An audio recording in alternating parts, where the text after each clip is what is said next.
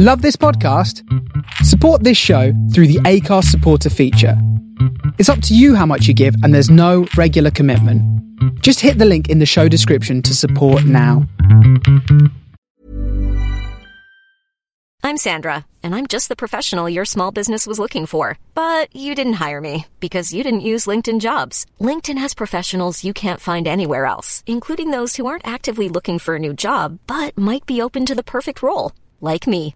In a given month, over 70% of LinkedIn users don't visit other leading job sites. So if you're not looking on LinkedIn, you'll miss out on great candidates like Sandra. Start hiring professionals like a professional. Post your free job on linkedin.com/people today. Mom deserves the best, and there's no better place to shop for Mother's Day than Whole Foods Market. They're your destination for unbeatable savings, from premium gifts to show-stopping flowers and irresistible desserts. Start by saving 33% with Prime on all body care and candles. Then get a 15-stem bunch of tulips for just $9.99 each with Prime. Round out Mom's menu with festive rosé, irresistible berry chantilly cake, and more special treats. Come celebrate Mother's Day at Whole Foods Market. So you were saying you've listened to a total of 3 podcasts? I think it's 3, yeah. I listened to a couple of podcasts by The Trap, a sketch group. Okay.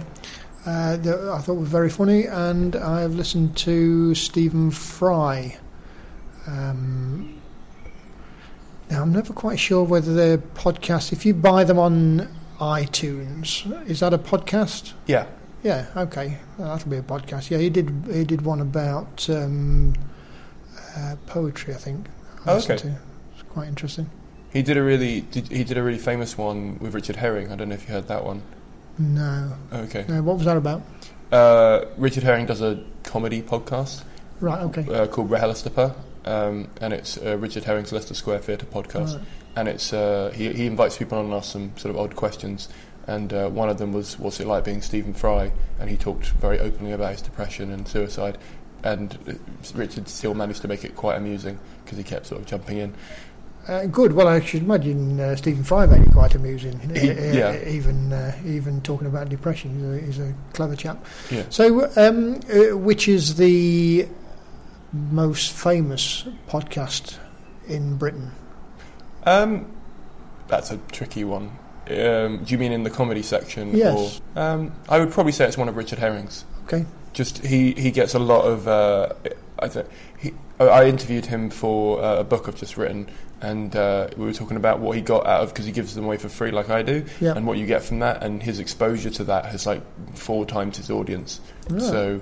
Okay. Even though he said it was very small at the start, but he's still able to get, sort of 200, 300 people. 4 times 1 person is only still 4 people, yeah. Yeah, it's still better than 1.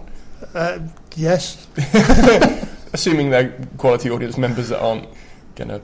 Yeah, well, Jesus started with 12, didn't he? So. He did all right, didn't he? He did all right. It's like, I was talking to Nick Helm, we were talking about him before we started. Yeah. I was chatting to him on a train, actually, and he was saying that when he did Uncle...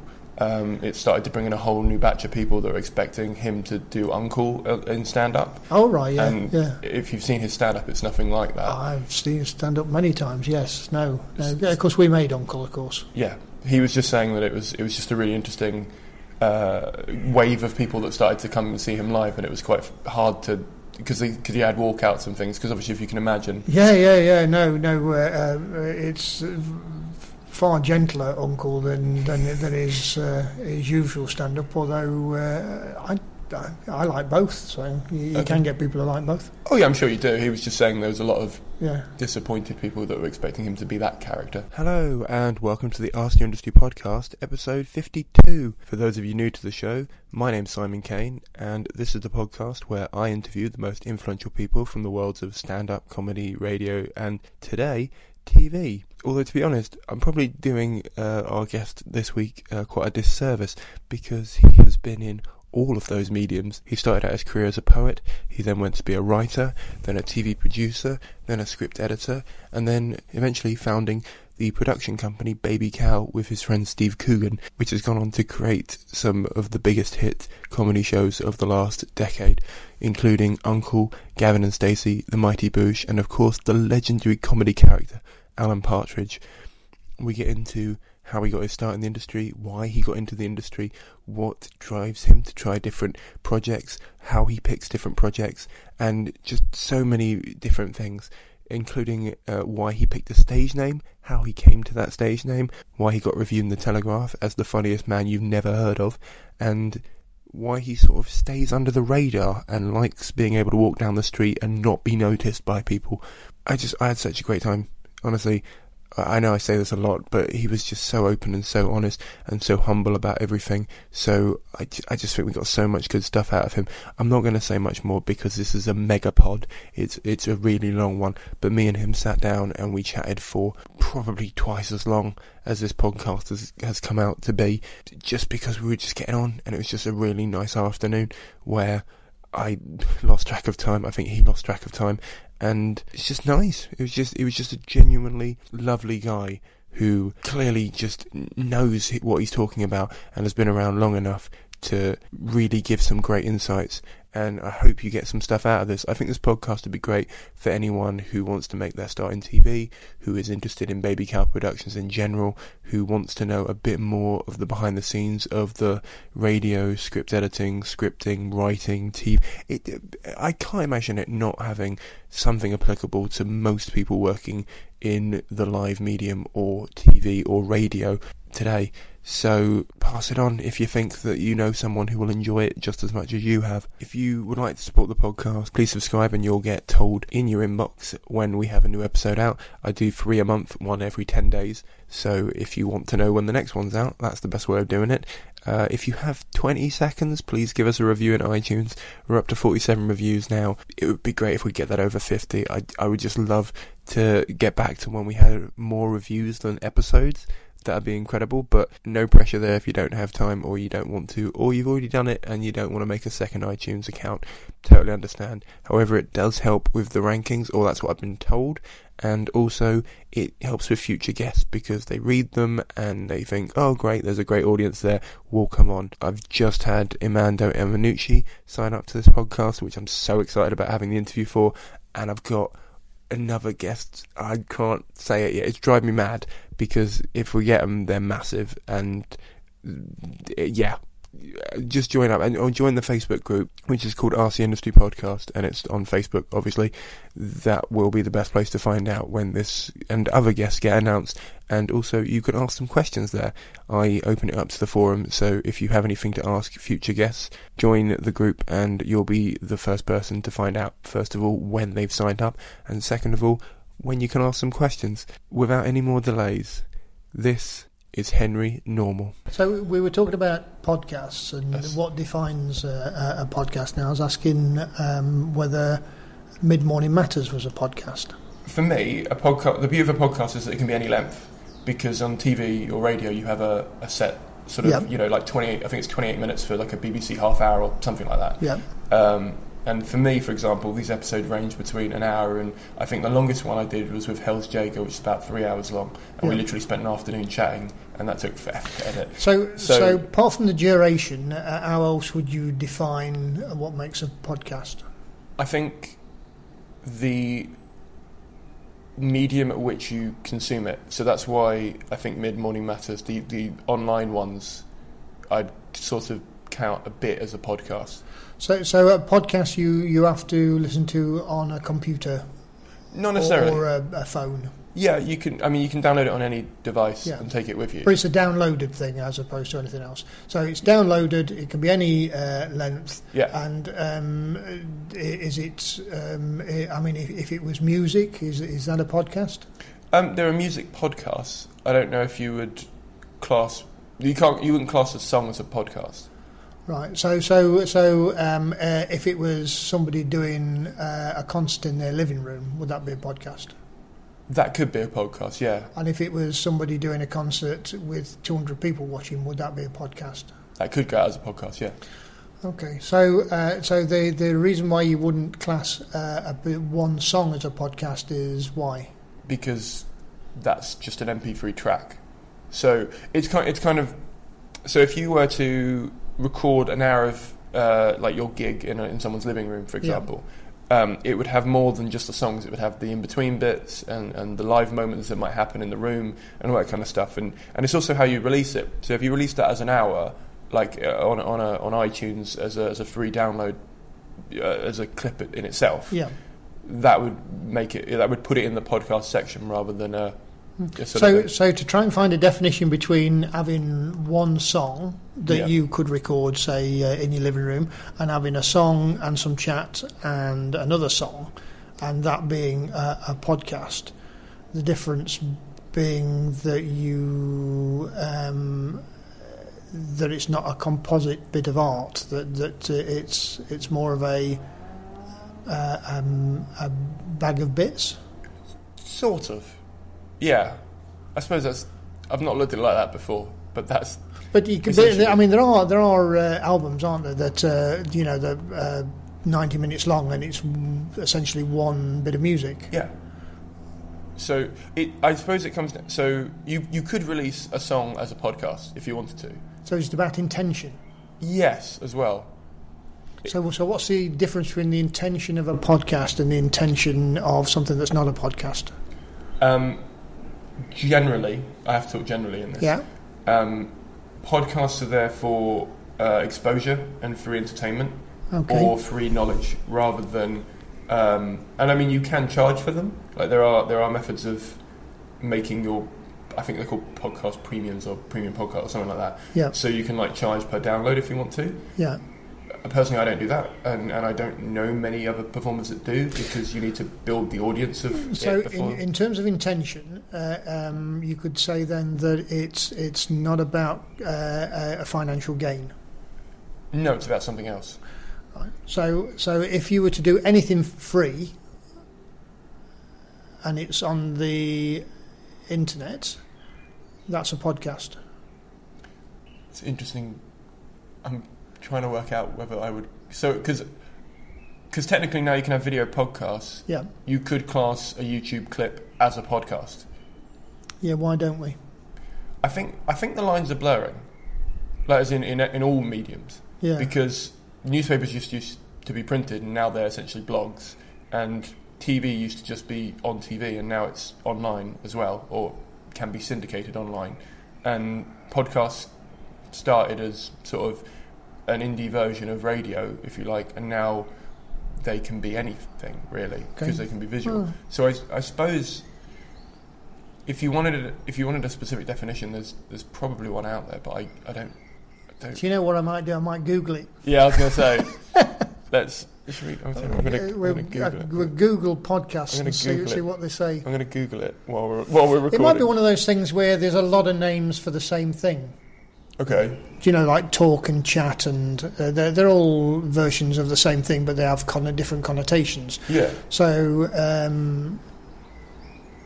the Wikipedia entry definition for podcast is: a podcast is a form of digital media that consists of an episodic series of audio, video, digital radio, PDF or EPUB files subscribed to and downloaded from an automatic web syndication or streamed online to a computer or mobile device. Well, that that's says it everything. perfectly, doesn't it? Yeah. Why didn't you say that in the first place? I'm not a professional like the Wikipedia, like whatever. I can't find the name of the person that edited this. Well, it's an amalgam of people, and it's probably more than one person. Yeah, I'm probably asking too much of you as a single person to compete with Wikipedia. Yes. All right, well, we'll get on with our podcast, and now we know what it is. This is definitely a podcast. Good. I'm calling it that, so it's sticking with the label, even though labels are damaging and probably not a good idea in the 21st century. But that's a whole other podcast we could do. Life's too short not to have labels. Okay. You could almost make that into a label itself, couldn't you? Yeah, that sounds like what I love is I just went into your toilet, and you've got a sign, like lots of people have like sort of captions and stuff in their house, and yours says as far as anyone knows, we're a normal family. Yes. Did you mean that as punny as it came off? That was bought by somebody for us, obviously knowing that my writing name's Henry Normal. Right. But it is quite apt. So I think my wife put it there, and I'm complicit in that I don't move it. Fair enough. I've lived with an ex-girlfriend before, and I just let her put everything where she wanted to. That's the best way, I find. Mm-hmm. Let's start there then. Why did you go with a pen name? Well, I was probably around early 20s, and punk had started, and there were people with all sorts of strange names, and I wanted to be a poet, and there were a few poets around which I liked, like Attila the Stockbroker and Seething Wells and Little Brother, and they all seemed to have these strange names. And I was working as an insurance broker, but I was on a lunchtime. I used to nip off to the local college, and I'd do a gig, and then I'd nip back, so I'd have my suit on. So both in order that my employer didn't know that I was performing and sometimes being paid, and so that I could counter any heckles from the audience. I thought, well, I'll have myself a name that does the job. So I thought, by calling myself Henry Normal, I'd already usurped the sort of derision of the crowd, because obviously a lot of the bands didn't wear suits in those days. Yeah. The reason I chose the name Henry was that it was a name of a generation or two above me, that nobody my age would have the name Henry. And you'll probably find that people like Frank Skinner, whose real name's Chris, and Vic Reeves, they tend to choose names of the previous generation. I think partly because comedy you tend to think of as being, certainly in those days, you tended to think of as being an older person's profession. Interesting. Okay. So give a sort of authority. Yeah, I can understand. There's a lot of friends of mine who are teachers in the day and in the night do comedy. Yeah. And so they have to have a separate name so that their students can't Google them, if you like. Yeah. So that makes perfect sense from that. But I don't think they've ever thought about it in terms of trying to go up a generation. I think that's what it seemed to me, and it was quite nice, because obviously people would think I was boring because I'd got a suit on, that I'd have a name that signified that, so that, you know, I wasn't trying to be something flash. So it seemed sort of quite reductive. So the other great thing was that it sort of liberates you in a certain way, that you can take on another persona. I think a lot of people do that, don't they, when they get into, for want of a better word, showbiz. That, you know, when you're actually on the stage, you're a heightened version of yourself, and those that aren't an heightened version of themselves usually are a pain in the arse when they're off stage. Right. So to have that definition between the two, I thought was great. I remember Elvis Costello, who's obviously not really called Elvis Costello, did some gigs in his, is it Declan McManus, I think his real name is, did some gigs in his real name about a year after I'd started, and it slightly annoyed me that he tried to change his name back. So I sort of made a pact with myself, my two selves, that I would never do that. So I've always retained the name Henry Normal, even though you know, there's no real need for it when I was at Baby Cow. So do you prefer to be called Henry then? Everybody calls me Henry. Okay. My wife calls me Henry. So have you legally changed your name? No. Okay. So if post comes here, does it come to Henry? If it's for my passport, no. Obviously, but yeah. if it's a lot of other posts, yes. I tried to. I opened a bank account. I tried to get them to put "Sir" on my letters. They wouldn't let me do it. Because the thing is, it had an option on it when you signed up online to click "Sir," and I did that, and they rang me up and said you can't do that. So I went back and did "Doctor," but then they rang me and asked for my a copy of my doctorate. Did they really? Yeah, oh, it was really annoying. You didn't say that's my first name, Doctor. No. It was the suffix. Yeah. Just trying to annoy banks. No, you should not. You should keep your head down with banks and police. You keep your head down. Okay, it was more, and this will probably get edited out, but it was more. I joined the bank literally to use their coin counting machine and transfer it to another bank that I actually use. Oh yeah. Yeah, because I do the free fringe as I mentioned. So I get a bucket of change, and Metro Bank let you pour your change into their machine, and they give you a slip that lets it go into their account. I've never been a fan of banks. I've never trusted them. I remember when I was young, used to get on the back of crisp packets. Used to get fantastic facts, and I remember reading one. It said a woman in Mexico would go to the bank every day, take her money out, count it, and put it back. And I've always had a very similar sort of attitude that I deal with them as least as I can. Fair enough. Yeah, I try and stay away from them. Banks, lawyers, police, anything official. Okay. Is that why you're doing a podcast now? It's not official. It's not official, is it? We're not signed any papers or nothing. No. I can deny this ever happened. And I can edit it to make you look worse than maybe you might do later. You probably have. He's not said anything contentious, offensive or sexist or racist, so if it comes out that way, it's in my edit. That's yeah, well, that'll be the last of it, yeah.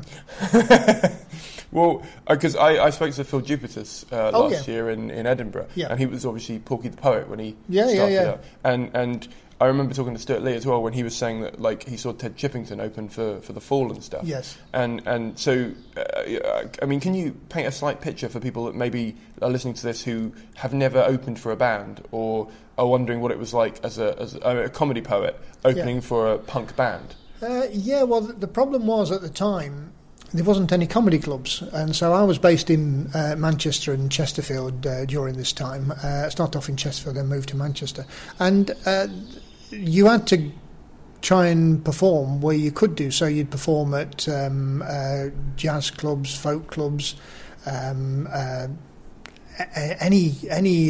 place. I remember performing in Stockport at some civic do that on before me were can-can dancers, and then I remember being at a place in Sheffield where there was the stage was just a mattress, and the bloke on before me just read Winnie the Pooh. So you just try and find places to perform, and there wasn't any money in it at the time, so it was just try and do what you can. Now, as I was into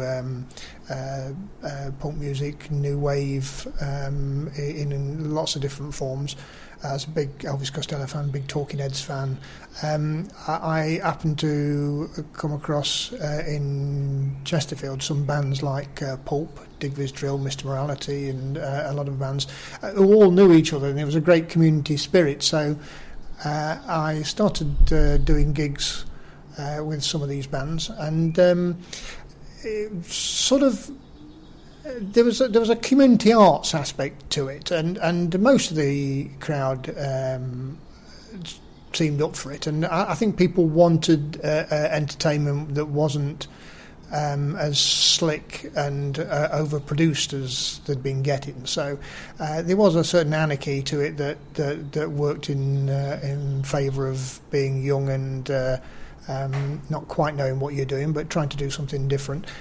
So I often I'd be on with three bands, and I'd do the little bits in between whilst they were moving all the equipment around. Do you know, I don't think I ever had any particularly bad experience. I remember doing a Battle of the Bands competition once, And the thing about Battle of the Bands competitions are that you come to support your band. So when all the other bands are on, you basically don't like all the other bands. So if there's 8 bands, then you 8 7 of them and love one of them, and so I had to be on all the way through. So I think essentially not only did they hate the other 7 bands, but they hated me. But I unified them all in the fact that all 8 supporters of the 8 bands hated me. Yeah. But I enjoyed it, and it was fun. But there was a sort of sense of it didn't really matter. It didn't really matter if it went according to plan or whether it went askew, because it was all experimental. There wasn't. I get a sense nowadays there's more of a corporate a game plan to everything, whereas I don't think any of us had a game plan. I mean, I was doing poetry. I mean, what game plan is there for doing poetry? You're never going to buy a house doing poetry. That's not how it's going to happen, So there wasn't a long-term thought process. It was more about expressionism.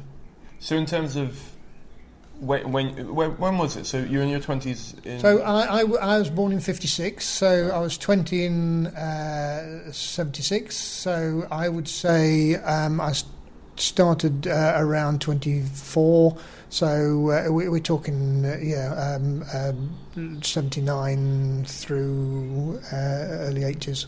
Well, because there's been a sort of an explosion on the circuit in comedy of people giving it a go, if you like, and trying to try. And I think a big part of that is because there's a lot of comedy on TV, so it looks like an avenue that has a sort of career path and a progression that people can see. It does now, yeah. And when you started, it doesn't sound like there was anything like that. Well, there was nobody on television. It was all old school, so it was all your Jim Davisons and your Jimmy Tarbucks and things like that. And I wasn't interested in that at all. My influences previously had been Marx Brothers, Jack Benny, Lenny Bruce, Mort Sahl, a lot of New York Jewish comedy. So I felt I was part of a tradition of vaudeville rather than sort of an English working class tradition.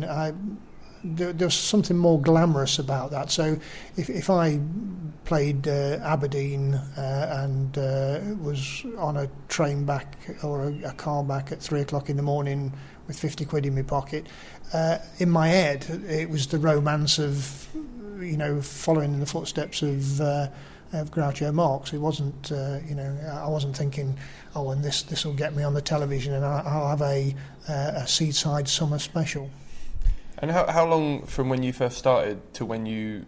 I mean, for me, I got my first paid gig number 50, and then I didn't get another one for probably another 75 or 80. So that was just the way mine panned out. I mean, did it get to a stage where you were going around the place and then all of a sudden you were getting paid because there were clubs and there were places to do this? Or was it a case of bands? Because I remember you opened for a lot of bands. So, did it get to a stage where, because they had budget to pay you to get you on the bill? Or how did it even work? It was very ad hoc.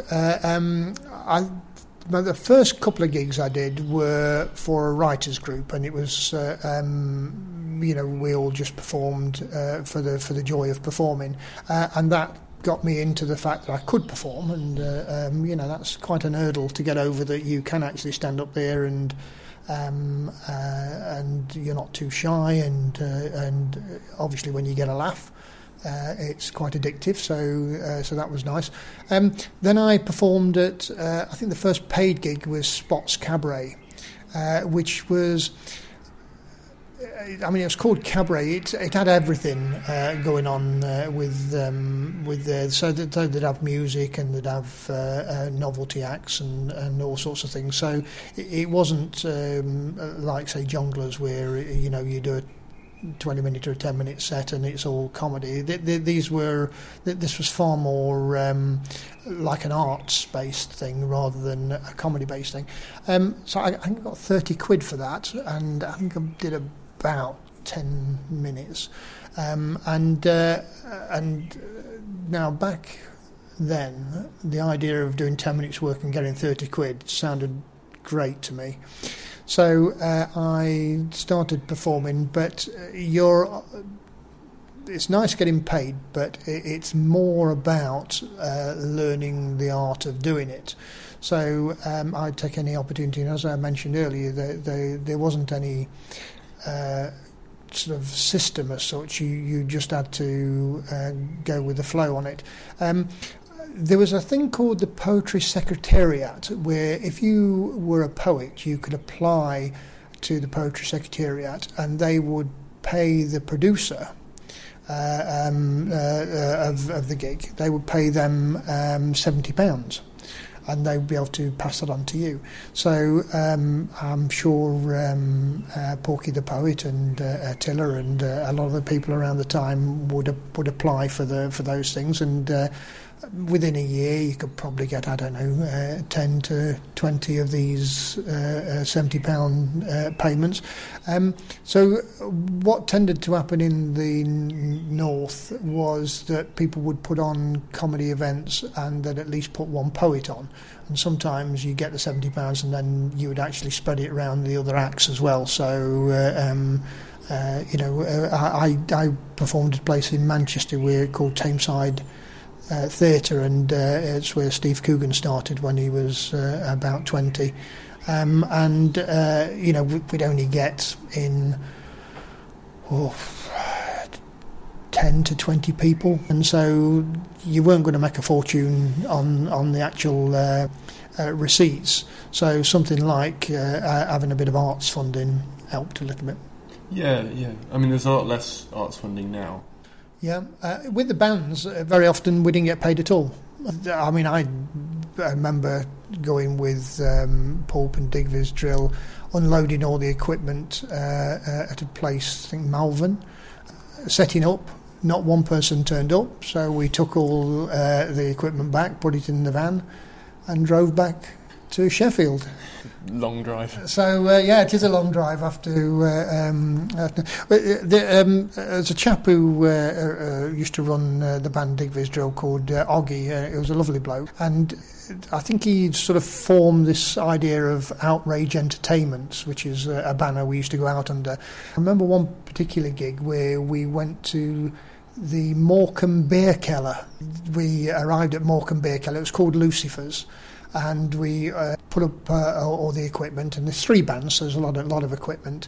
And the first band, I think it was Midnight Choir, started to do their sound check, and the man who owned the beer keller paid us off.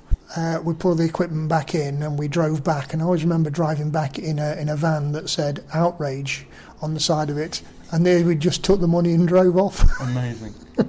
Oh God. But I mean, for you, I assume that would also be quite disappointing because you wanted the creative outlet. So yes, but we were having fun as a group of people setting out on a journey. So as you say, on that particular night, it was disappointing. But the whole atmosphere of what you were doing and what you were doing next week and that was, I thought, very romantic. Mm. Yeah, I find it's very easy to romanticise the circuit, even now with the way that it is. Yeah. I mean, I have a habit of doing that in life anyway, but it's very easy when you're sort of on the train back to get through it to go. But you got to remember, I'd been an insurance broker from the age of 17. So the idea of sitting in an office, pushing a pen, and that being for the rest of your life. This was exciting. Whether something happened or nothing happened, you were off on a journey. So I got to a stage when I'd been made the manager of the Hull office. So I'd moved up to Hull, and everybody I talked to were in their 50s, and I was 20. Punk had started happening, and Too Much Too Young in the charts. I was there putting my knives in the knife drawer and my forks in the fork bit and my spoons in the spoon bit and getting matching crockery and thinking, I'm old. What am I doing? I'm old. And then I went to see Animal House with Belushi. And there was all these people who looked older than me, even though they were supposed to be students. And they were having fun. And I just thought, well, that's it. I'm going to have some fun. Yeah. No, that's a good philosophy behind it. I mean, I I told you I'm a writer during the day, but that does involve going to an office and sitting down and sort of scheduling out tweets for brands, essentially, which when I tell someone, I write jokes for Twitter, it's easy for them to romanticise, you spend all day on Twitter. Like, that's romantic, is it? Well, no, because a lot of people like wasting time on social media, so the fact that I get paid to do that can be very easy for them to go... Yeah, but you perform at gigs and nights. Yeah. So that to me, that's more of a, the fact that you get up in front of people and you've thought something up, which you then try to communicate. I would have thought, to me, that's the more romantic bit than the Twitter bit. It depends on which group of people I'm talking to. Right. Like people in offices. Is it sad people and happy people? Yeah. People in offices think, you get to spend all day on social media. That must be great. Right, and people who are in come to gigs and things get excited about the fact that you perform. So, and I suppose they are much happier than the people in offices. Yeah, I'm afraid I don't quite understand the lure of social media. Are you on any social media? My wife's put me on Facebook, and occasionally I'll put something out on that because apparently that's what you're supposed to do. But no, not really. Okay. I don't think I'd be on. I tried to go on Twitter because I wanted to follow the Alan Partridge Twitters. So I started up a Twitter account and I put my password in. I think I put my son's name in, Johnny, and they said no, you can't have that. And I put my wife's name in, Angela, and they said no, you can't have that. And then I put a couple of other ones in and they said you can't have that. So I just put in, you are a cunt. And they let me have that as the password. Fair enough. I hope that account doesn't exist anymore, because you're going to have a lot of people, right? And just to verify, that isn't also your bank details? No, right? that's not my password for the bank. Yeah. I mean, it might be, you don't like banks. So how long were you in insurance? I mean, how long were you learning the craft? Because I don't do poetry. I have no idea. I think I wrote one poem at school. Yeah. That's about it. I mean, how long does it take for you to become a poet, as it were? Like, how long were you still doing insurance? That's a very good question, but I think it's I think it differs for different people. So there's two types of poetry. There's comic verse, and then there's poetry where you're trying to express a little bit more meaningful. And I read Spike Milligan's Small Dreams of a Scorpion when I was about 18, and because Spike Milligan I'd always found to be really funny and would make me cry of laughing, and I loved the Goon shows and I loved all his books. The fact that he was so serious in Small Dreams of a Scorpion really impressed me, and there was something about the accessibility of what he was doing that I loved. And I saw John Cooper Clarke, I saw Roger McGough, and I read Brian Patton and Adrian Mitchell, and there was something, I'd say, accessible about them all that I thought there's something slightly more substantial than what I was hearing in stand-up at the time. So that was a path I chose. As to whether you get any good, I've no idea. I mean, anybody can make a rhyme. I would like to think some of the stuff that I'm doing now after a 20-year absence is better than the stuff I did in my 20s. But I assume you've been writing poems in that 20 years? No, not written a thing. Okay. Well, I mean, you've written stuff, but you've just not written poems. Well, I've not written poems, yeah. Not written anything of a personal nature. Okay. And so, how long were you a poet? Well, I suppose I started writing in my teens, and then I found my way in Manchester. Then I'd met Caroline Aherne and Steve and Frank Skinner used to come up and do gigs. So we all sort of knew each other.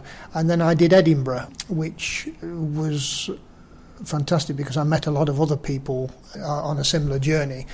And the first Edinburgh I did was with Atty Airridge at the Assembly Rooms, who did the old... I actually won an award, which I don't normally mention. I won the Daily Mail New Comic Award. I think it only lasted for 1 year. I think I'm probably the only person who's ever won it. I don't think I'd mentioned it to Steve because he's not a big fan of the Daily Mail. But it was nice to be recognised, and I was given a TV show my first year up there. So I think they wanted John Egley to do a TV show, and he didn't want to do one. So as I was a poet, I think they came to see me. It was the John Blair Film Company. Joe Sargent, who's still a very good producer, said, do you want to do a show? And I said yes. Said, well, what show do you want to do? And I said, well, let's do a live version of the Muppets with me as Kermit. So I wanted Frank to be a sort of Fozzie Bear Gonzo character. I wanted Linda Smith to be the Miss Piggy, shall we say. They weren't keen on Linda Smith. She seemed too serious for them, so they suggested Jenny Eclair. I didn't know Jenny, but I mean, she was brilliant for the part, and I thought she did it really well. So I can understand that. I managed to get Linda in on one of the episodes. We did a series of that for Channel 4, and it's the first time Steve had done a character on national TV. He played my brother on it. So that was nice. So so I'd got a foot in the door of television. I got to meet a lot of new people, and got all my mates on the television. Got Dave Gorman's first television was Packet of 3. But the problem for me was that in my 1 hour shows, I would do long poems and serious poems and funny poems and little asides, and it was a sort of a salad, if you like, of different things, whereas the TV just wanted the very short, pithy ones. So I got a sort of cornered into being a part of my personality as opposed to the full personality. In a way, the best thing that happened was that even though I'd created the show, they asked me not to be in the second series. Okay.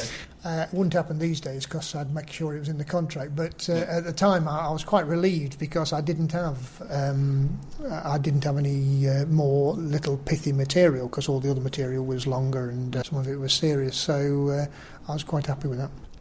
No, I was going to ask how much creative control you actually got over that, because I imagine you would. I mean, yeah, TV's known as something that, you know, they have sort of specific requirements for length and specific requirements for. I think at the moment there's in some departments, you know, laughs per minute and structures and things like that. So I'm wondering. I don't think the knowledge that we gained later on, none of us had at that time, and I don't think the producers had that awareness of it. Certainly, I'd never acted before, and nobody in any stage of that production said, "Oh, you know, can you act? This is how you act. This is what'll help you." It was just, "Oh, you do stand up on the stage. Here's a show. Do something." So you know, we were all doing as best. I thought it was a funny show. I don't think artistically it would stack up against, you know, great shows. But it was a fun show to do, and we were trying to do something different. I was very happy to get back to doing live shows, and that. So then I went to Edinburgh and did a show called Henry Nummell's Encyclopaedia Poetica.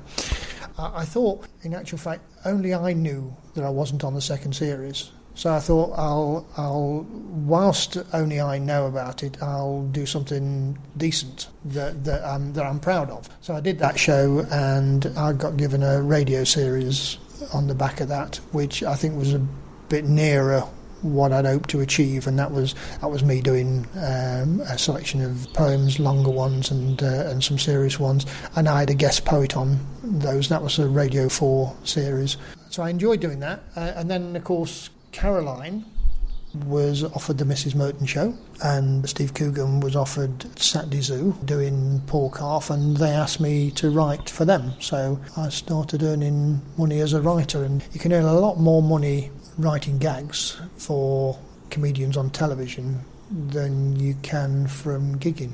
Yeah, because I was writing for both of them, so I was basically doing two. So if you look at the early years of doing that, we wrote 3 series of the Mrs. Merton show, and I was writing Coogan's Run, Tony Farino, and Paul and Pauline Calf video diaries. So by working with both of them, I quite a lot of output, and they all won awards. You know, it was great fun working with Caroline. Dave Gorman was on the first 2 series of the Mrs. Merton show, so he was good fun to work with, and Craig. I worked predominantly with Steve on Coogan's Run and Tony Farina. And so you done your first series of that. That was a British series, so it was like 8 episodes or 6 episodes, wasn't it? I think it was 8 episodes of 45 minutes. It was quite a big one. Well, actually, I was going to go back slightly and ask when you did your first show, which you were only in the first series of, how long did it take for you? Because you've never done TV before, so I'm wondering how much support you got with that, and because it sounds like it was very, like you said, chaotic but organic, because you were all sort of working in tandem towards. Was it like a creative goal that you all had, or? Going up to do Edinburgh, then obviously you knew that television people were coming, so that was part of the objective of going up there. So I was asked at Edinburgh if I wanted to do a show. Then Joe Sargent and I went round to try and find a theatre, and we found the Wakefield Opera House, which I'd performed in before. I did a little tour with Frank Skinner and Joe Brand and some other people for Red Stripe, I think it was, and we'd done that venue. So we chose that, having got Frank and Jenny on the show. Sort of wrote it together. We were given a couple of script editors. I think the whole thing took less than a year. I didn't feel that we were very much in control of it. Not in the way that I would expect people who worked with Baby Cow now to feel more in control, and certainly with some of the lessons that I learnt from trying to write stuff and perform, we've carried forward into the producing. But after that series, as I say, I stepped back more to be a writer. I wasn't happy with my performing skills in terms of doing that bit of material that they seem to want for the comedy. I loved doing the live stuff, and I could do longer pieces and do some serious pieces and just generally be a bit freer. But the idea of cramming something into small sections, and I don't know, just I felt a little bit like Bernie Winters. Which is not good, or Schnorbitz on a bad day, or even Mike Winters. I'm going down the scale now to well unfunny. So I was very happy to just do the live stuff and, as I say, write. So it's great writing for Steve, because he is a very funny man and very good on the television, and Caroline as well. So we had some fun with those shows. We even got Steve on the Mrs. Merton show, which was funny because I both took part in the writing of the questions and talking to Steve about his answers. Well, I was only asking because it sounded like it was quite an intensive process, which meant that you maybe weren't able to do live stuff throughout that time. Or were you still gigging in the evening? I assume by this point you're not an insurance broker. Oh, no. I gave up the insurance when I left Chesterfield. No, I was trying to do it. I went on the Enterprise Allowance scheme back in, this is in Thatcher's time, where they give you £40 a week to set up your own business. And I set up as a poet. And then I think you have to be off it for a year, and then you can set up again as something else. And I think I set up as a comedian on the second time. And you could at that time. I think they'd not quite sussed out that everybody in the arts was taking this Enterprise Allowance scheme. I think probably after about 3 years they shut it down and you weren't allowed to go on it as a writer or a comedian. Interesting. Okay. A lot of people who've been around, I'd say 20 or 30 years, have said that they wouldn't have had their sort of... like when a plane's taking off, it sort of does that sort of period without the Enterprise. Well, if it was a regular £40, you didn't have to keep looking behind you to see whether or not anybody was following you for taking cash in hand. I mean, I remember, I had a small flat and probably wear the same clothes every day of the week. And I remember having, 5p in my pocket sometimes, just waiting for the next £40 to come in. But there was a feeling that this wasn't going to be for the rest of your life. This was the sort of the bit before you got you got recognition, or you got to do something. There's sort of. If it had been safer and luxurious, I don't think it'd have had the same bohemian feel to it. Yeah, I get what you mean. It's just enough to help you, but not enough to make you complacent. Yeah. Okay. And so I'd say your first big moment, as it were, as in like your step up, would have been when you got that TV show, the first TV show. And doing Edinburgh itself was a big thing, and headlining a bill, the first time you headline a bill, and people actually pay money to come and see you, and your name's at the top, or it's just you, it's just a one-man show and they've come to see you. Those are big things, aren't they? As opposed to, people not knowing what they're going to come and see, and you go on and you do 5, 10 minutes, 20 minutes, whatever, and doing well. I mean, that in itself's a big thing. So that they're all little milestones that you should appreciate and enjoy, I think. Yeah, definitely. And then you sort of changed direction to be a writer. And what was the next milestone in writing for you? Well, I was very lucky. I've always been lucky in choosing people to work with, but Mrs. Merton Show won all the awards. Paul and Pauline Calf Video Diaries won awards, won BAFTAs, and so immediately we were, all successes, as writers and creators. So it just seemed to happen instantaneously. I mean, for years, when I was writing with Caroline and Craig, Caroline would say, they haven't found us out yet. There was always that sense that we'd managed to get into the doors of television without people realising that we were a bunch of scallies. Yeah, I think everyone goes through that. I'm sure they do. Yeah. I'm sure they do. The controllers, I'm sure, are the same. Let's face it, they all get overpaid for basically doing, just talking, drinking tea, wearing suits. It's not proper work, is it? I'm not going to say that, just in case. I don't think it is.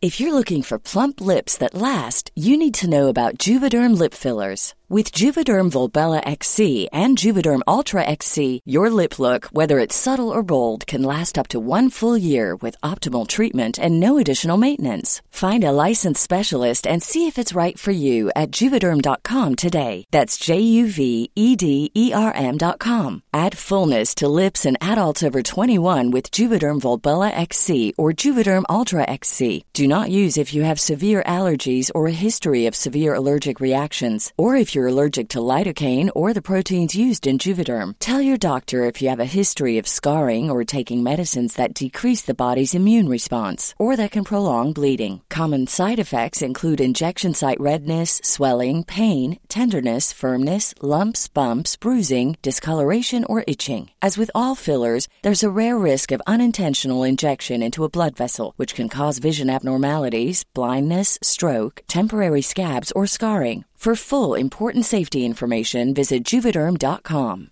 Hiring for your small business? If you're not looking for professionals on LinkedIn, you're looking in the wrong place. That's like looking for your car keys in a fish tank.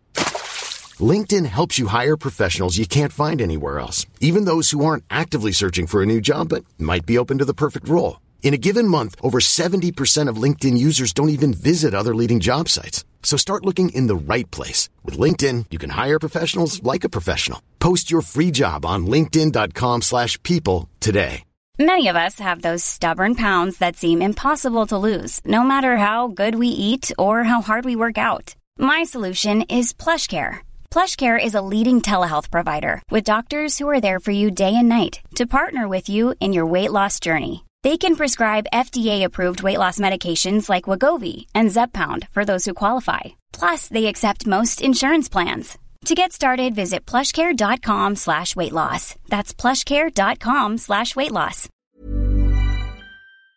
It's got a few coming on. I've done 30 odd years of it. I don't think it's it's not like having to build a road or a building, or it's okay. It's just talking. Yeah. So I thought you were saying. I mean, there's this planning and thinking, and certainly in creating this, but it's still, if somebody said when you were at school, you get to sit around, drink tea, and scribble on bits of paper and talk to each other, you go, I'll have that. Yeah. I remember at school they'd say, don't watch the telly, you do your own work. Well, the watching the telly was actually my own work. That's what helped me later on in life. Yeah. But the thing is, you wouldn't have. You don't know if the butterfly effect would have flipped. If if you'd done more homework, you might have. Who knows? Yeah. Who knows? No. My mum died when I was 11, so I was very gregarious before then. I was more into physical activities, football and stuff like that. And then after my mum died, I became more bookish. So I'd read a lot. And so I think that probably had the biggest effect on me getting into something creative. I think if my mum hadn't died, she died in a car crash, I think I would have been a greengrocer. Right. It's true, because we ran a greengrocer's business. Okay. My mum ran a greengrocer, and I used to wig off school on a Thursday and Friday, and I'd go on the van with her and sell potatoes. I didn't know you had a greengrocer. That's why it was so random to me. It sounds random, but there you go. Yeah, okay. There was a logic to it. Yeah, definitely. And in the Independent, I read a interesting quote review of what they called you. Yeah. They basically said you're the funniest person that you've never heard of. That's a lovely quote. I don't necessarily think it's true, but it's, I quite like not being an household name. I quite like the fact that I can get on a bus or a train and nobody knows who I am, and I quite like being funny when I want to be funny, as opposed to being under pressure to be funny all the time. I love writing gags, and I love working with other people who are funny, and I love making television programmes and things like that, but the idea of being funny all the time fills me with dread. Yeah, I think it when it doesn't feel like a job, it's fun. Yes. And when it feels like... It's about expression, I think. We're lovely to think that you're an artist. Now, I don't think you're necessarily an artist all the time. I don't think even artists are artists all the time.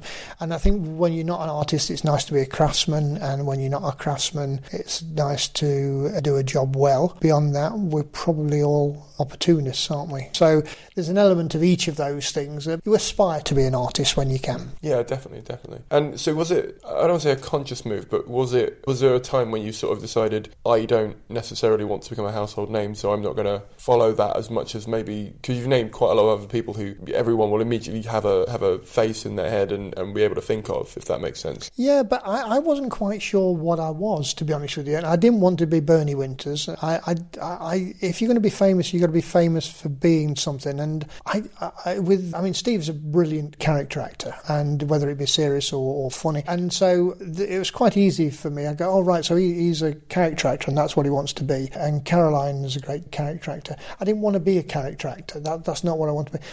In a way, I think I want to be a poet. I don't think poets are that famous these days. I don't think the sort of poet that I want to be is not really around so much at the moment. I'm a big fan of Robbie Burns as a poet. There's something about the everyman quality to him, and these verses being accessible that I like, and his lifestyle that he was concerned with epitomises a way forward. Probably what I'm going to be striving for, but that doesn't fit in with television, and it certainly don't fit in with earning a living. So I needed something to do in the meantime. So I was very lucky to know Caroline and Craig and to get on with it and have fun. And we did have a lot of fun making those programmes, and I'm very proud of all the programmes that we made. So I got to a stage where we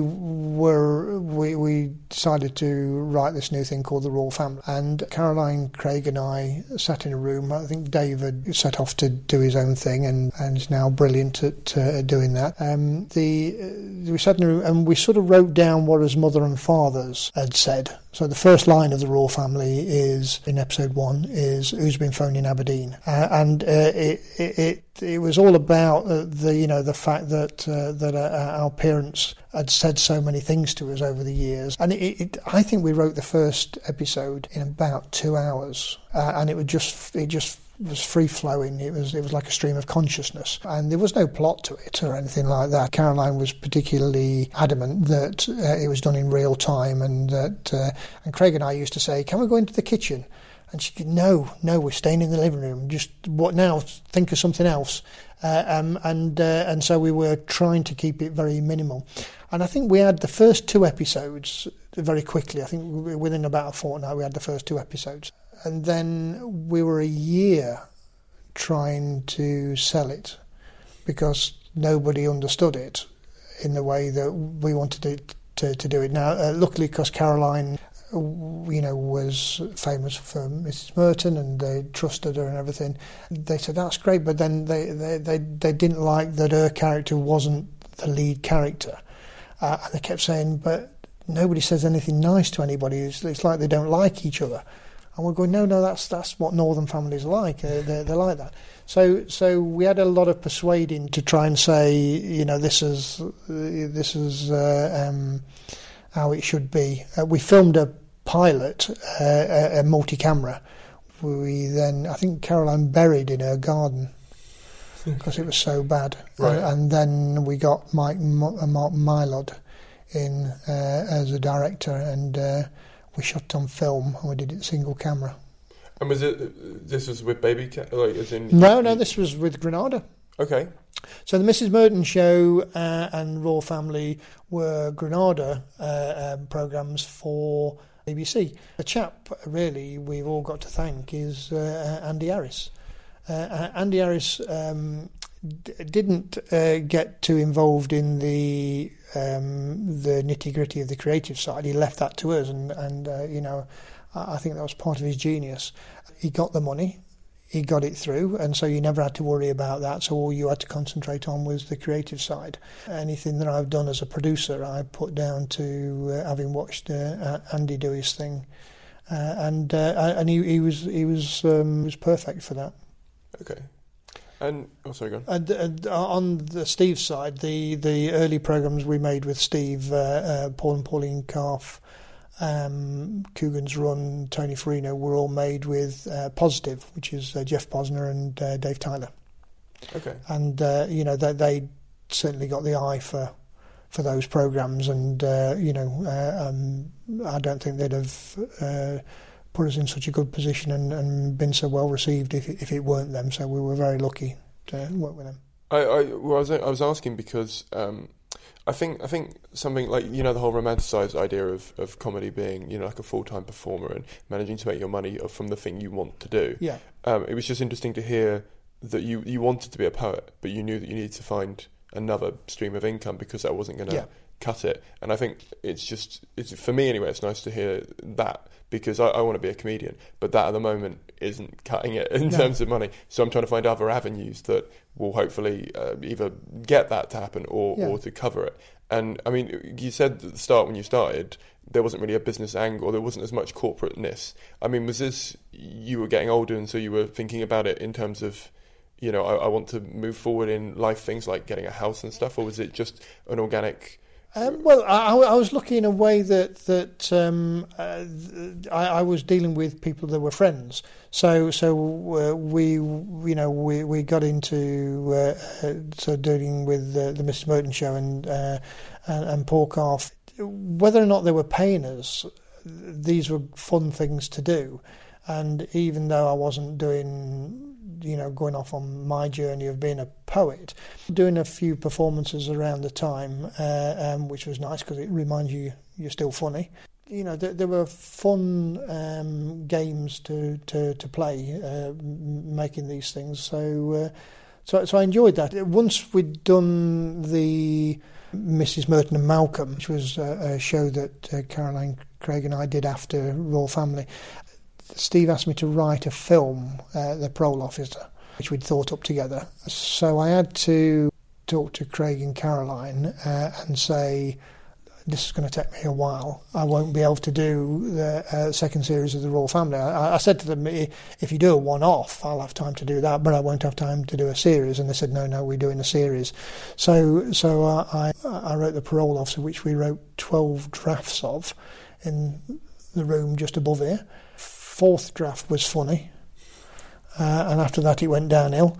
And it was interesting writing that, as neither Steve and I had written a film before. In fact, we went to a place in Brighton, some night class to teach us how to do a film. It's absolutely dreadful, and Steve used to sit up the back and pretend to be a naughty schoolboy. But we learned enough from doing the actual process. And I say doing 12 drafts that certainly put us in good stead for, doing narratives from then on. But whilst we were doing that, Steve asked me if we wanted to form a company together, which we could run out of Brighton, because he'd got a daughter in Brighton, and I was just about to have a son. So I had a little think about that. And said yes, and we set up Baby Cow whilst we were writing The Parole Officer. Okay, and what were you? Did you have secured funding for The Parole Officer at the time, or how are you? Yeah, no, The Parole Officer was made by DNA Films. If you look on Google for DNA Films, you'll see that there was a lot of controversy at the time that they'd made a lot of films and were getting a bigger slice of funding than a lot of the other companies. Andrew had just made Trainspotting, so he was very much in vogue, and we wanted to work with him because Trainspotting obviously has an edge to it, and we were trying to do something at the time with a bit of edge. And Duncan Kenworthy had done 4 Weddings and a Funeral, so he obviously knew how to do popular stuff, and our plan was to do something in between the two. Unfortunately, Andrew went off to do The Beach. Andrew MacDonald went off to do The Beach. Duncan took over, and it moved more towards the mainstream side than the edgy side. So I don't think either Steve or I were particularly happy at the end of the day with the film, but it was a exercise, and I think it's a decent film. Just not a particularly brilliant film. And so, before we go into Baby Cow, pre-Baby Cow, obviously it will vary year on year, but it sounds like proportionately of sort of how you were staying out the red, should we say? It sounds like poetry was sort of a very small snippet of that.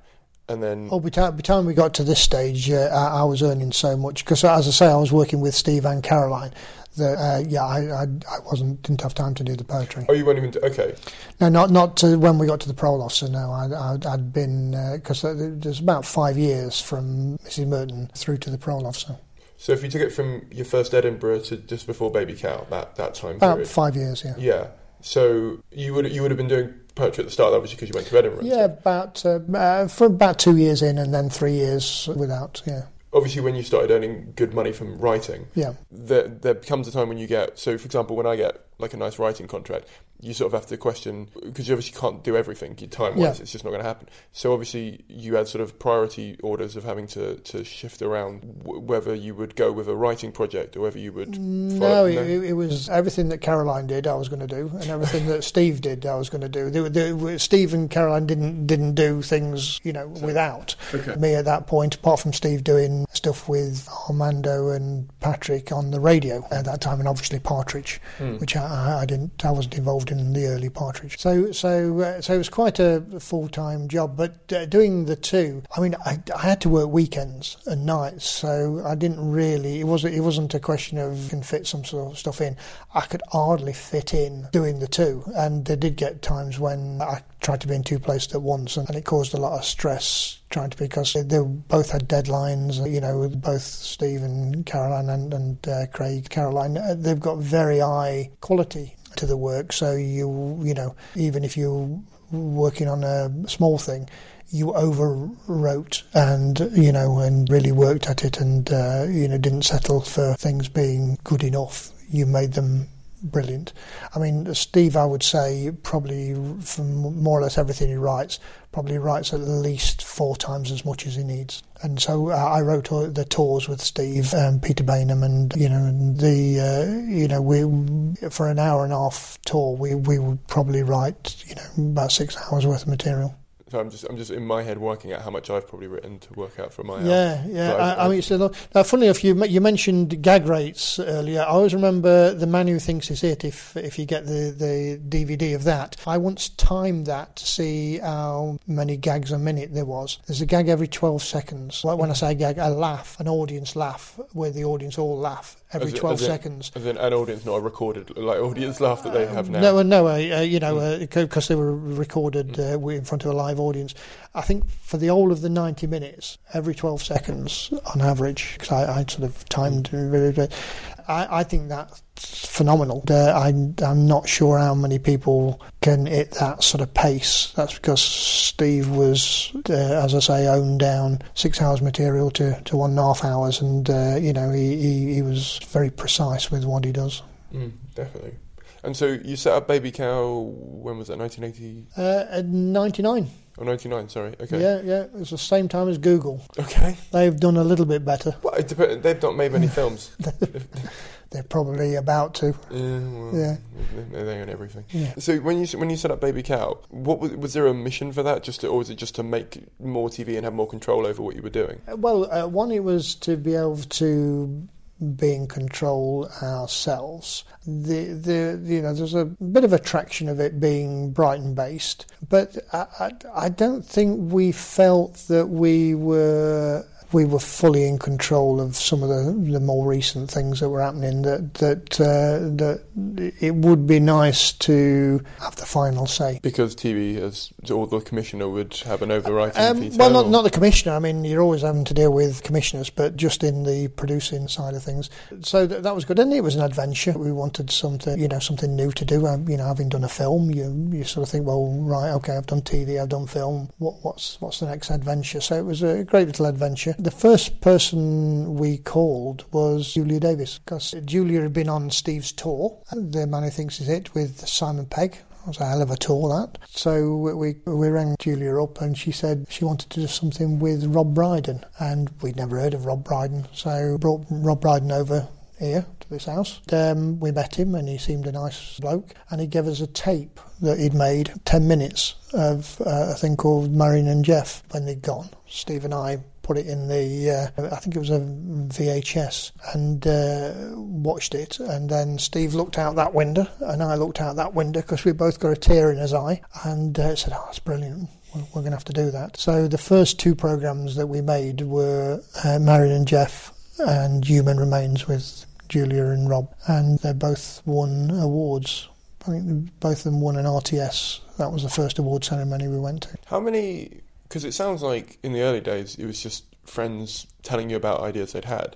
I mean, were there unsolicited scripts starting to come in from the start? Or? There was. So we had an office in Brighton, and we'd done a deal with the BBC that they would give us 2 years, that they would give us a guaranteed output. So we knew we were going to make some stuff, and so they opted for those 2 as the first two shows. How normal is that, by the way? Like, as in how? I think it's because Steve had done so well with Partridge. I mean, at the time, words like vanity deals were put about, but Steve was very adamant it wouldn't be a vanity deal, and we made sure that Steve wasn't in the first 2 shows that we did, so that that wouldn't come over as a thing. So the first show Steve was in that we made was Dr. Terrible. Dr. Terrible came about because Graham Duff, who lives locally, popped into the office that we had in Brighton, and he put, I think it was 3 sides of paper of an idea called Dr. Terrible's House of Horrible.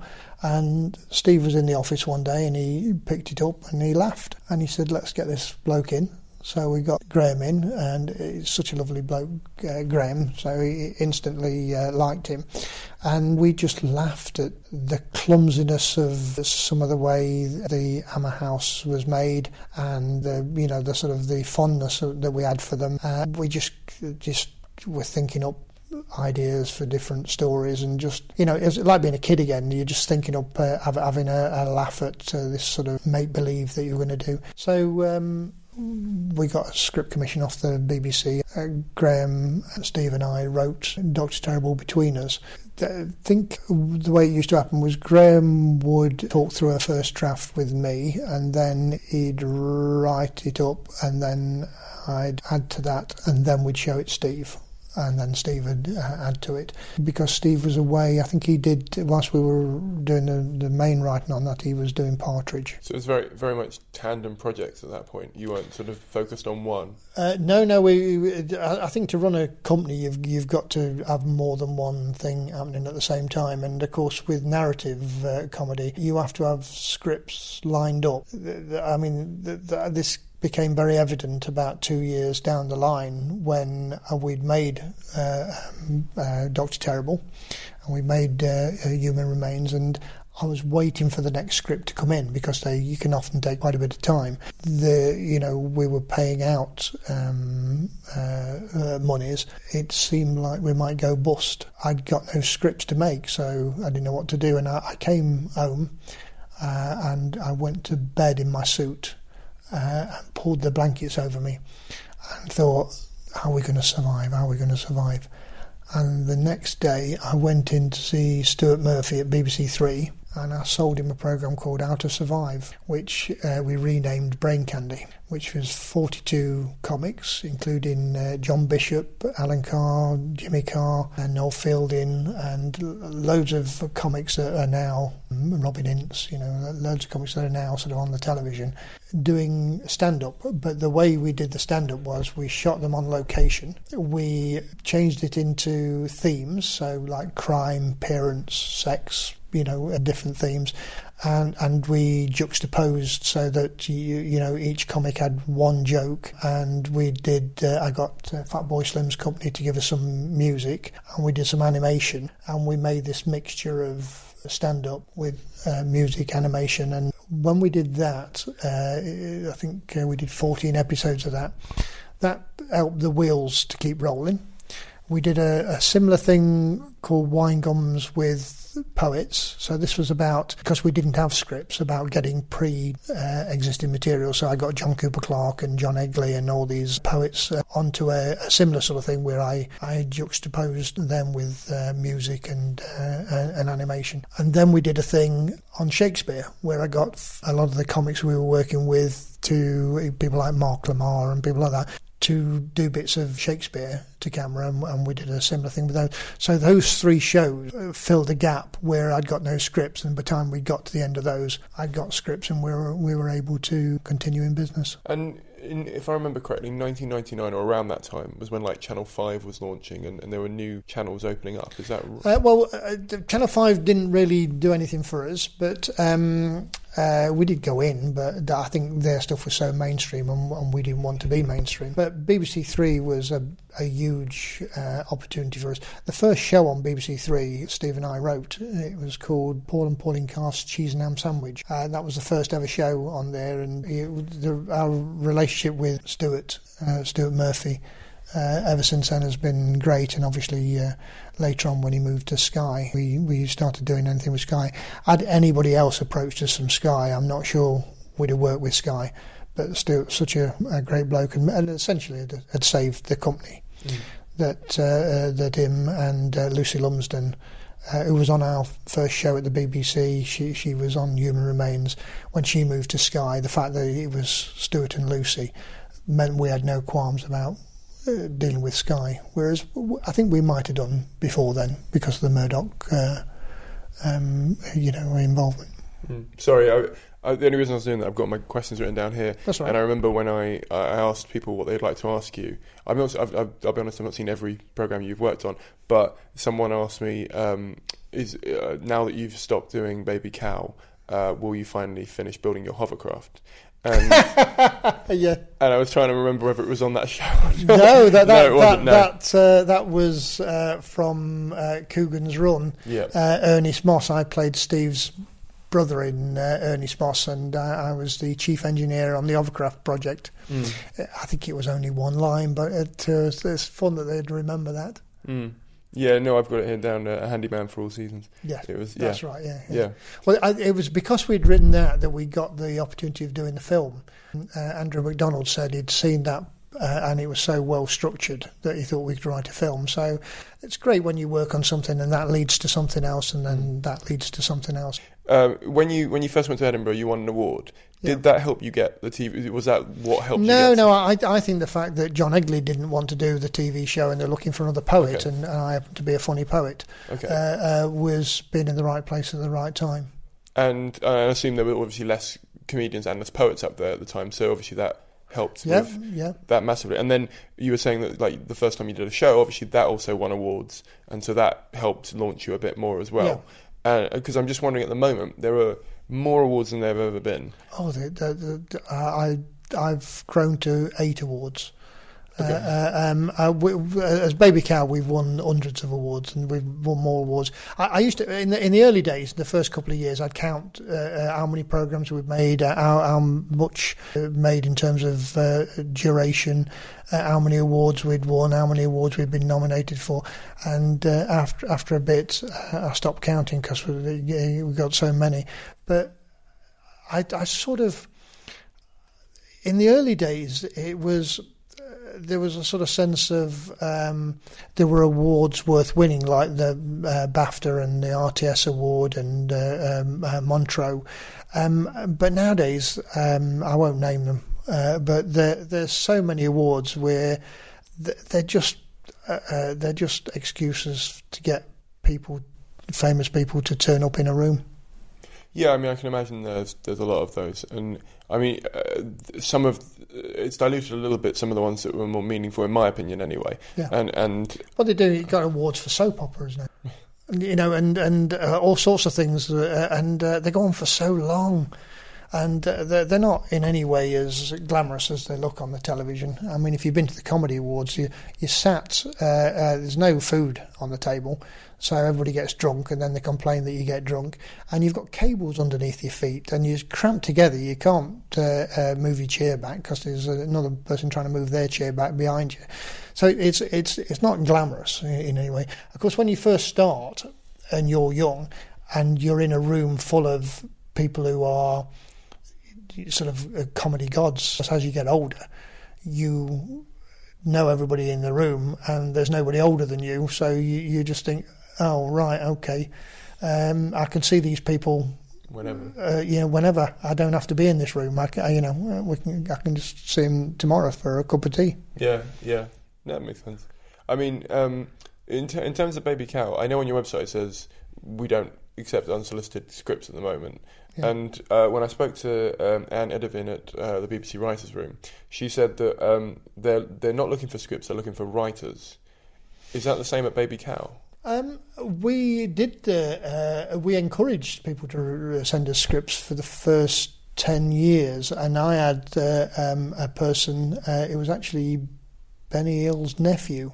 Used to read them. I paid him, and he'd sit there, and that's all he'd do all day. He'd read scripts, and he'd pass on the ones that were any good. And we did come up with a few programmes based on stuff that had been sent in, but as we got more successful, we got more and more. So, I mean, he couldn't keep up with them. I wasn't going to employ 2 people to read them.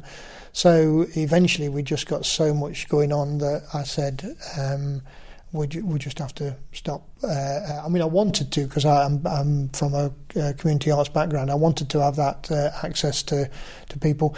Nearly everybody's got an agent nowadays. Agents approach us and they say, we've got this up-and-coming person, they've got this script, can I send it? And we always say yes. So, although it says on the website, don't send us a script in, people do. I mean, that's interesting. So it's essentially... there's still somebody there that reads scripts. Yeah, I imagine there would be. But I'm wondering, just from what you said there, is there... a gatekeeper lock then that is opened by agents more so there? No, if you sent a script in now, I guarantee somebody would read the letter that you've sent with it, and if that don't put them off, then they'll read the first few pages. If you don't laugh within the first 5 pages, if you imagine it's about a minute a page, so if it was on the television and you're 5 minutes in and you don't laugh, you're going to turn over. Yeah. So you only have to read the first 5 pages just to sort of see whether or not it's worth reading the rest of it. So they'll probably do that. Yeah, fair enough. And I mean, TV is evolving quite a lot at the moment, and like we were talking about before, it's merging a lot with the internet. Yeah. And you even said that sort of the most recent Partridge stuff has basically been online stuff, really. Like it went from the film. Well, it's a spoof of online stuff, but the problem with the online stuff is you can't monetize it in the way that you can monetize a full series. So you take a program like Gavin and Stacey. Obviously a lot of money was made on Gavin and Stacey. You wouldn't make that money if it was on the internet. Have you ever tried to do it on a Yes. system? Okay, how did you try and? The first comedy series on the internet of any substance was one that we made called Where Are the Joneses, and we got money from Ford, and we made 84 uploads. I think they're still up there, with Emma Fryer, and we went all around Europe in a car, and the idea is that she finds out that Dad was a sperm donor, and she goes to try and find all the other brothers and sisters. I was on the BBC World Service talking about this at the time, and I was on Channel 4 News, and what we did was we made it in a way that we'd do an episode, there'd be an episode on today, and then we'd say, so what do you want to happen next? And people had, this was at the beginning of Twitter, they'd Twitter in.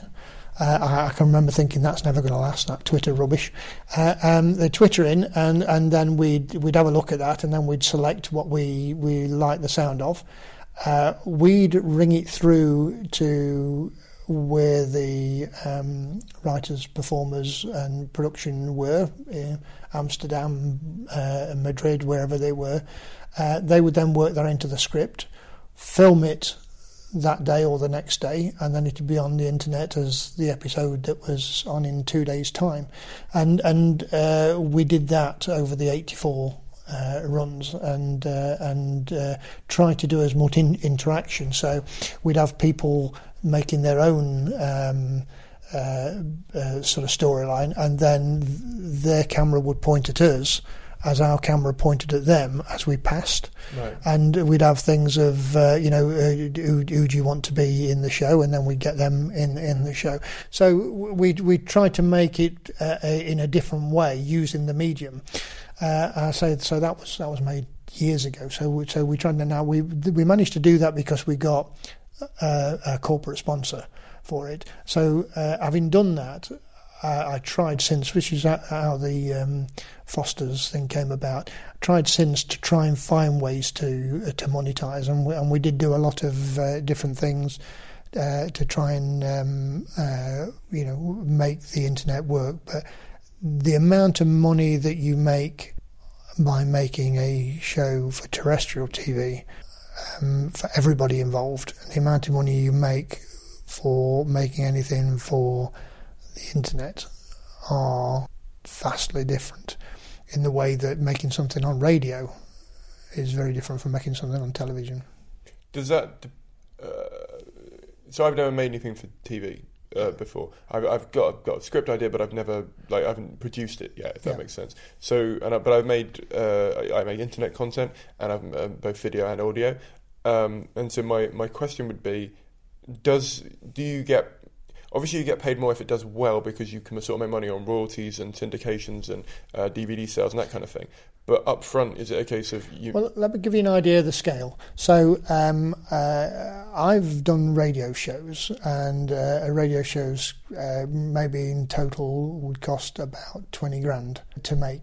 A standard sitcom or comedy narrative on television is lower end 140,000 per half hour, or upper end 350,000 per half hour.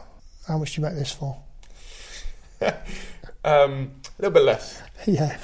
I think the total cost for all my... Forget my laptop, because I had that anyway. Yeah. So total cost for all this equipment, I think was about 600 quid when I bought it all. Like first hand, so we're talking recorder, memory card, mics, cable leads. And then I had the software on there. I would say at total, maybe 800 quid. Yeah. Now, artistically... you can do just as much on radio, you can just as much on the internet as you can do on television if you use your artistic intellect. But the idea of a business getting involved in the internet, you couldn't sustain a business.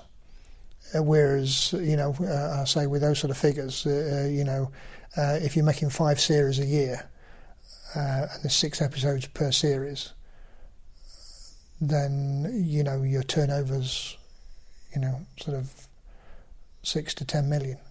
I can see that, yeah. So I'm just working out stuff in my head now. As to because there are a lot of people I know who are making their own sort of pilots and putting them online, and it's not costing anywhere near those figures. And if it was, they won't be doing it. Well, the problem with when you start getting into traditional media is that the clearances of things like music and the clearances of archive and the amount of money you have to pay actors and equity minimums and things like that, it's very different from something which has got this sort of creative freedom where you're not bound by the same rules and regulations. Don't you save a lot of money by being on the BBC music royalty wise though? You save some, but okay. If you want to put that out on DVD, if you want to put it out, you want to sell it around the rest of the world, then you've got to pay for that. So you take a show like Marion and Jeff. So there's music in Marion and Jeff that we wanted to be in the on the BBC, but some of that music they wouldn't allow you to put it on DVD. They wouldn't allow you to play it in America. So you either have to change the music or you have to pay. Okay, makes sense. And when you're picking writing projects, because you've done so many different sort of shows and mediums and things, how do you pick between stuff that gets offered to you and stuff that just comes your way? Like, what's your process for deciding what you do and what you don't do? Well, over the years with Baby Cow, it's just been a question of you have to find it funny yourself. Because if you don't find it funny, how are you going to make it funny? And that's so. Every year we'd go up to Edinburgh and we'd look at stuff. So the Boosh came out of having seen them in Edinburgh, and people would send scripts in and we'd read them and see whether or not we felt they were funny, or you'd meet somebody, or you'd go to see a performance. So it really is just a matter of taste. And I would hope that if you looked at the stuff that we've made at Baby Cow over the 16 years, that there is a sort of style. The way I would characterise it is, I think it's about level of obviousness. That we don't like things too obvious. That there's a sort of sense of we try to be a little bit more sophisticated. Try to be a little bit warm. We don't make anything cynical or sexist, racist, or that does anybody down. We want everybody to laugh and feel good about the show, and not feel insulted that it's beneath them. I think there are programs been made over the years where they sort of think that people are a bit thick, so they've got to make them a bit obvious, and we've never done that because Steve and I are probably a little bit snobby. Fair enough. I think if you're going to be snobby, do it with your own company, and yeah. And we want to. The rule we said when we first set out is that we'd only make things that we like. And we'd only make things that we would watch. And if we wouldn't watch them, why are we making them? Yeah. I keep saying this to people. I think the why you do something is way more important as to what you're doing. Well, it helps you choose, as you say, and so funnily enough, when you say what you choose, that's so ingrained that I don't think any of my staff even think of it in those sort of terms. That they just read it and think, is that something we do? And you know, by the mass of stuff that we've done, you sort of get a gauge of what we do. People still send us stuff in that we wouldn't do, but majority of stuff seems to be on the right sort of lines. And I read that the BBC owns 25% of Baby Cow. But when they own more now because I've sold my shares. But yes, I was going to ask. Yeah, previously, yeah. Yeah, so you sold, and that's like 73% or something like that. Yeah. Is that sort of a move that was that you trying to sell it to a place that you thought it would be best? Best. Well, yes, it's a little bit like marrying your daughter off. Right. You want her to have a good life, and you want her to feel loved, but you don't want her to live in your house for the rest of your life. So you find an happy medium. I think the BBC as an institution has held the torch for comedy over many years, and most of the best comedy programmes have been made either by or for the BBC over the years. The personnel changes, and there's some great individuals at the BBC at any one time. But as an institution, I think it's worthwhile, and I think BBC Worldwide as their corporate arm has a great future, and the people I was talking to at BBC Worldwide appreciate what we've been doing at Baby Cow, so it seemed to me a good fit. And where do you see TV going in maybe the next 1 to 5 years, maybe? Because if you're sort of, it sounds like you're stepping out of that arena. Is there a reason for that because of the way you're seeing it going, or is that something else that you're? No, the reason for that is that I've done enough television and films, and I've built a company to an extent that the challenge now really is to find something that's more personally creative for me. So not needing to think about the security, I'm hoping to go on the adventure I should have gone on about 30 years ago. Okay, but where do you see TV going in the next? Where do I see TV? I'm not sure as I'm an expert. I have an insider knowledge. In terms of comedy, there's always new comics coming up. I've always felt it's a weird arrangement that 60 million people in the country watch the television, and the amount of people who get to choose what comedy's on the television comes to about 10 people. So that sort of system of choosing the programs that go on, I would love to see widened out, and I would love to see it more eclectic, because I think there's a natural tendency for the incumbent people making the decision to go with their own tastes rather than give enough for different tastes. I think with comedy, I'd say I like Spike Milligan, but I equally liked Sid James. So you've got to have a wide enough brief with the comedies that there's something for everyone. So we're about to go into the quickfire last questions. Okay. The quickfire for me, you take as long as you like. Yeah. Although we have got 6 minutes left. I should be very quick. One of the questions I always ask is, what's the biggest problem in the comedy industry, and how would you solve it? Would that be your answer to that one? No, because I don't think television's the be-all and end-all of the comedy industry. I think the biggest problem in the comedy industry is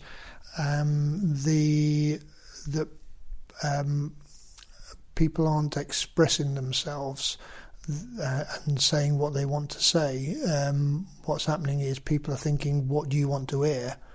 And they're then providing material for what people want to hear. I'd say get back to creativity and make something funny based on a new and original view of the world. I'd completely agree with that. What is the biggest mistake you've ever made, and how did you overcome it? It's the biggest mistake I've ever made. Oh God! I fell off a bike when I was 7, broke my front tooth. So I spent the first 20 years of my life not being able to smile. So I don't smile on any photographs. Okay. I'll stick with that. Okay then. What is the most interesting thing you do that nobody ever gets to see? Well, I get to see all the programmes that don't get made, and there's a lot of brilliant people doing brilliant stuff that deserve to be on television or film or have a wider exposure, and I've been very lucky to meet some talented geniuses that are yet undiscovered. Brings me on neatly to the next question. Who is the most underrated person in the industry? Who's the most underrated? There's a lot of underrated people, I would say. Of the new people coming up, I like Sean Walsh a lot. I think he's going to have a great future ahead of him. There's a few old guard that I think are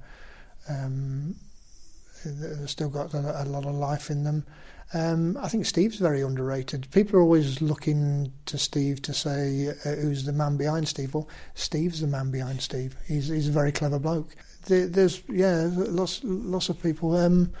There's a new film coming out with called Mindhorn that I'm a producer on with Julian Barrett from the Bush. I'm glad to see him back doing stuff because the Bush were, to me, were fantastic. I was hoping that we'd make a film with them, but it never came about. So for him to now get into films, I'm hoping he makes a great success of that. Definitely. No, I was a big fan of the Bush, so that's cool. What is the best bit of advice you've ever been given? It doesn't have to be something you've actually used. It could just be something that someone's told you. My sister said that she was given a bit of advice that I've taken on board. She says that somebody once told her, if it's wet and it's not yours, don't touch it. Okay, I like that. And if you could go back to your 20-year-old self and give you one bit of advice, what would it be? Have more sex. Okay, fair enough. We'll leave it there. All right. Thank you very much for coming on. Cheers, thanks. During the editing process of this, I had to stop several times to write some notes. I do that with all my pods because at the time I'm so in the conversation that I don't realise a lot of the stuff they're saying, which I know sounds a bit weird, but it was just so many things that I was thinking, that's great, oh, that's amazing. And we got sidetracked quite a bit and I had to edit out random little deviations from the narrative because as much as some of them are in there, I just didn't want to put out a 4.5 hour podcast or whatever it ended up being. So yeah, I hope you enjoyed that. I hope there wasn't much filler in there and there was all content that could be perceived as useful or at least be applicable to somewhere in your career. If you're enjoying this podcast, please share it with a friend. It really helps out and it really does expand the audience and help get people talking about the subjects that we're talking about. So if you can do that, please do that. As always, you can join the Facebook group, subscribe and give us a review. If you can donate, that'd be great. If you can't, don't worry about it. On the website, there's an option of a one-off payment via PayPal, or you can become a patron for 80p an episode, or $1 is what it is, because it's in American currency. If you can't donate, please do one non-financial supportive thing for the podcast. That can be sharing this on your social media, this could be writing a review, it could be just joining the Facebook group.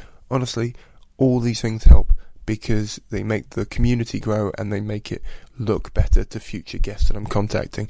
And oh God, I've got some amazing people lined up and some amazing people who are so close to confirming. And I've just got my date sorted for Edinburgh, which means I can book in some people who are going to be around at the festival, which is so much of an opportunity that I don't want to miss out on. So please do support the podcast in any way you can. I'm in Brighton 3 days this week that the pod has come out, the 23rd, 24th and 25th of May, and then on the 26th I'm in Kent, then I go to Loughborough and Derby on tour. The links are in the show notes. If you can come to any of those shows, please do support me. If you can't come to those shows, please tell a friend that is in those areas. That'd be really useful and really helpful. All the obvious things, just please support some way if you can. Thank you very much for listening. Thank you very much for supporting. Thank you very much for donating if you do. And I will see you all in about 10 days' time. Bye.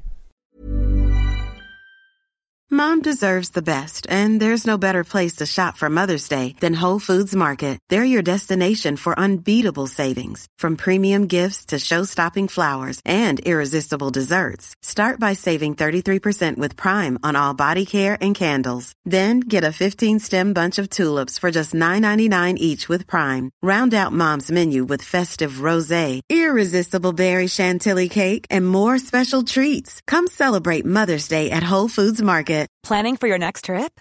Elevate your travel style with Quince. Quince has all the jet-setting essentials you'll want for your next getaway, like European linen, premium luggage options, buttery soft Italian leather bags, and so much more. And is all priced at 50 to 80% less than similar brands. Plus, Quince only works with factories that use safe and ethical manufacturing practices. Pack your bags with high-quality essentials you'll be wearing for vacations to come with Quince. Go to quince.com/pack for free shipping and 365-day returns.